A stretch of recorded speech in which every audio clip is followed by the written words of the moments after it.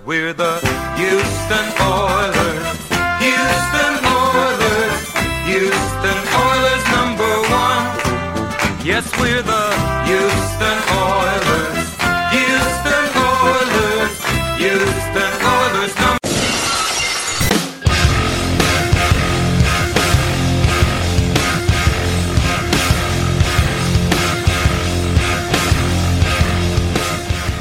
Tunsil and the releasing of Gibson today. I guess it was last Friday or last Saturday, the Texans extended Laremy Tunsil. He signed a contract that you typically see in the NBA. Like this is some like Kawhi Leonard, Paul George signed last summer. Where they signed a 3-year deal so they could hit free agency again, like right around the peak of their career. So Tunsil is 26. He signed a 3-year, $66 million contract. He has a $40 million signing bonus. It's $50 million guaranteed because there's a $10 million injury guarantee in 2022. He also has the chance to the market again at 29, which is typically, it's right around the prime of offensive tackle's career. Maybe a little bit on the downslope, but that's usually like where there's still a peak player at that time too. And so this season, Tunsil will have a cap hit of $14.1 million, and then from this point on, he'll make about $21 million a year, which is $3 million more than the second highest paid left tackle in football, which is Lane Johnson, the right tackle of the Eagles. And this is how it goes. The next time a really good player gets paid, he becomes the highest paid player at his position, and it just constantly revolves as players make more and more money. So are you good with the Tunsil extension? Like, do you think this is just like a great decision and not, ho-hum thing, and it's just glad that, I think are you just glad that they got this contract done? Yeah, I think it can't really be classified as a great decision because it's more of something that just really had to get done with how we made the trade for him with no contract really for the next couple of years. And I don't really get why the media is bashing us for signing Laremy Tunsil. They're saying like, oh, it's a huge deal. It's like you said, $3 million more than the next tackle, but that's just kind of how contracts work. He was the next guy who's lined up for a big contract, and he reset the market, and that's what happens. Even if he might not be the best offensive tackle in the league, I think he's definitely top 3, top 5. I don't think you can argue that very much, but he was the next guy to get a contract, and that's just how it works. And the way I look at it is like Byron Jones. He was the next cornerback to get a really big contract, and he reset the market, but I don't think anyone's going to say that Byron Jones is a top 3 or top 5 corner. And yet no one's really complaining about that contract. So I think people are just piling on the hate to Bill O'Brien because of all the idiotic moves he's made. And you know what? That's warranted. I get it. But it's just kind of getting frustrating at this point where this is a move we had to make. And it was a fine move. I don't think it was an absurd overpay at all. And, I'm happy with it.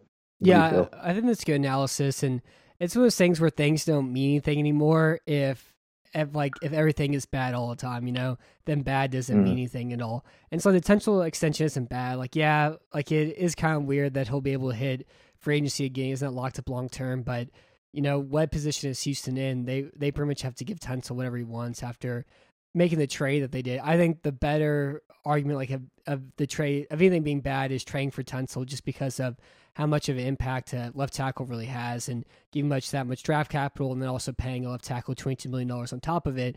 Like that's a different argument. And I still kind of look at the Tunsil trade being bad because of how much they gave up and the desperation that went along with the move. But the extension after the fact, this isn't bad. This is like a ho-hum decision. I see it as perfectly good and something that just needed to get done. Yeah, I'm with you on that. It's kind of, I don't know what everyone's main philosophy is, but for me, I feel like you kind of have to grade the move separately. Like you can grade the trade and say that was an overpay. It definitely was. It was out of desperation. You're completely right. But then you kind of have to look at the extension separately. Like you said, it's something that had to be done. Tunsil had all the leverage. And it's kind of great to see him. He fired his agent, and everyone was thinking, oh, when is he going to when is he going to hire a new agent and then work out the deal? But he worked it all out on his own, and I think that's pretty impressive to get all the money he did, and also to hit the market before he's 30, like you said. So I'm happy for Tunsil. He's a great player. He deserves to get paid. Now he's just got to clean up those false starts, and I think it'll be really worth it. Yeah, and I mean, some players have done that as well. Richard Sherman did it, and they get to keep all the money that goes to him. They don't have to pay any sort of finder's fee or anything like that. And I do think with Tunsil, what's interesting about him is he can get better in this offense. You mentioned the false starts, but I also think he gives up on blocks way too early.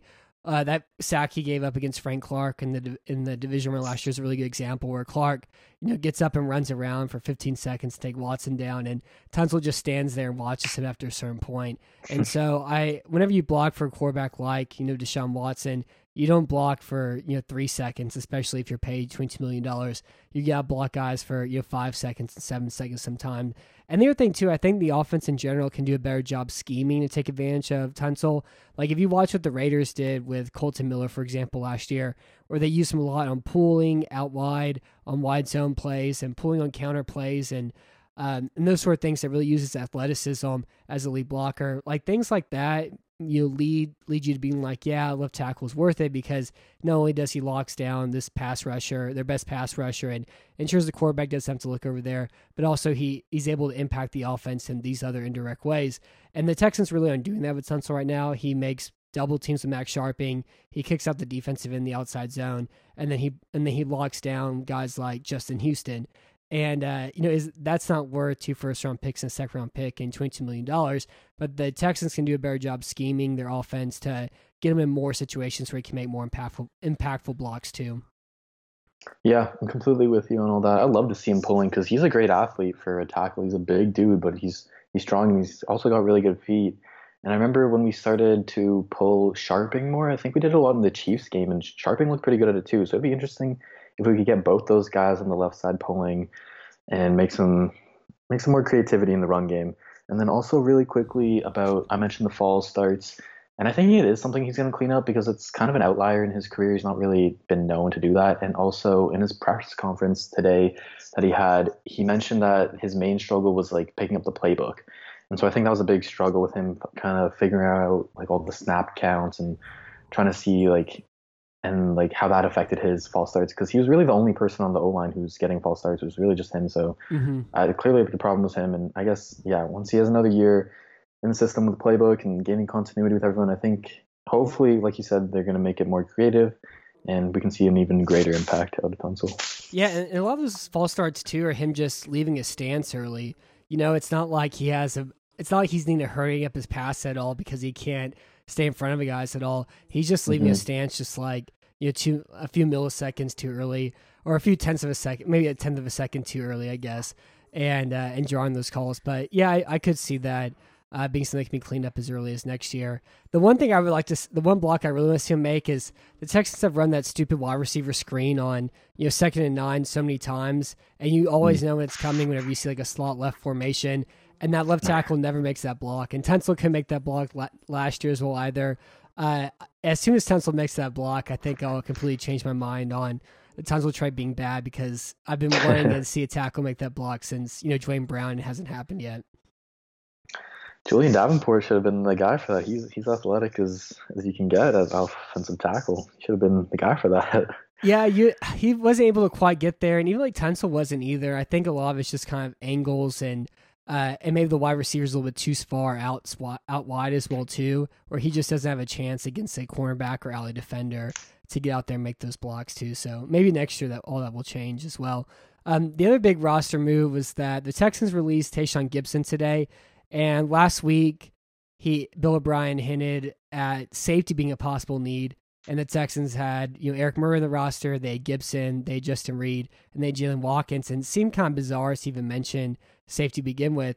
And then now but right before the draft, they signed Matt Thomas, and now Gibson being released today, it kind of makes a little bit more sense, even though they didn't address the safety position all either. So do you think this move is a move before a move? Because just releasing Gibson outright doesn't make very much sense to me at all. I would really hope it's a move before a move. I hope we have a plan in place to replace Gibson, because he was pretty valuable for us last year, and there's no safety currently on the roster who can play single high and be that kind of safety net for the defense, which Gibson was pretty good at playing that last year. He wasn't amazing, but he was definitely the best one we had. And so the only worry for me is that we already have 6 safeties on the roster, but none of them are really that good. Everyone loves Justin Reed. I love him too, but he's a box guy. He's great around the line of scrimmage, closer to the action. We can take advantage of his great tackling. And then you look at the other guys. You've got Eric Murray, he's kind of the same thing, kind of a linebacker, safety hybrid. Then Jalen Watkins and Michael Thomas. Those are both special team guys. They're not really – if we're playing them big minutes if they're starting next to Justin Reed, then we're in trouble. So I don't know. With all those guys, and then AJ Moore as well, he's the last guy. That's six safeties. I don't know if we have the roster space to add another one.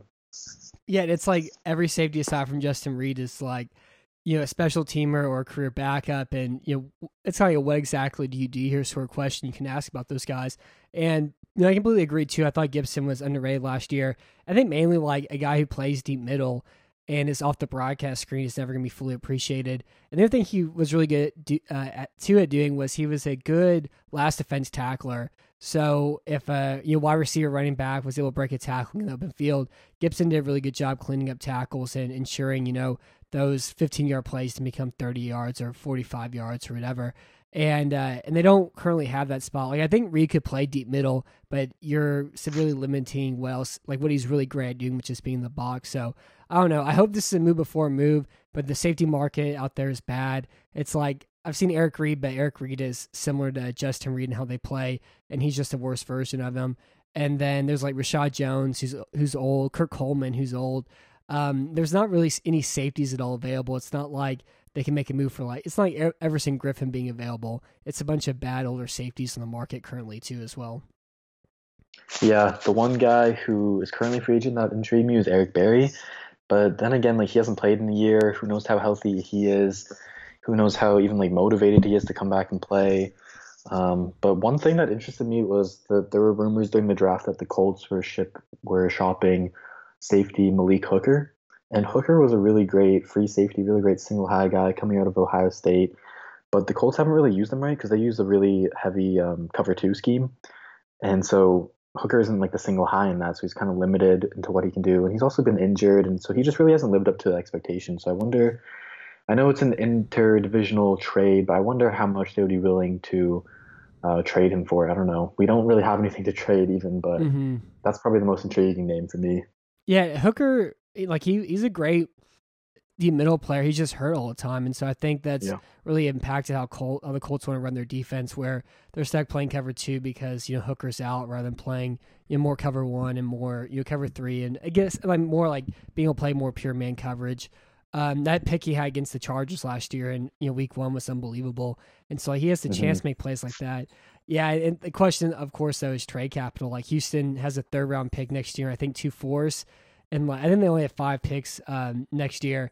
And so if you're not going to, the Colts are going to take a third-round pick for Hooker, and then you start looking at players and we trade it. It's like, well, are you going to trade, are you going to trade like 2 pass catchers? Are you going to trade Will Fuller?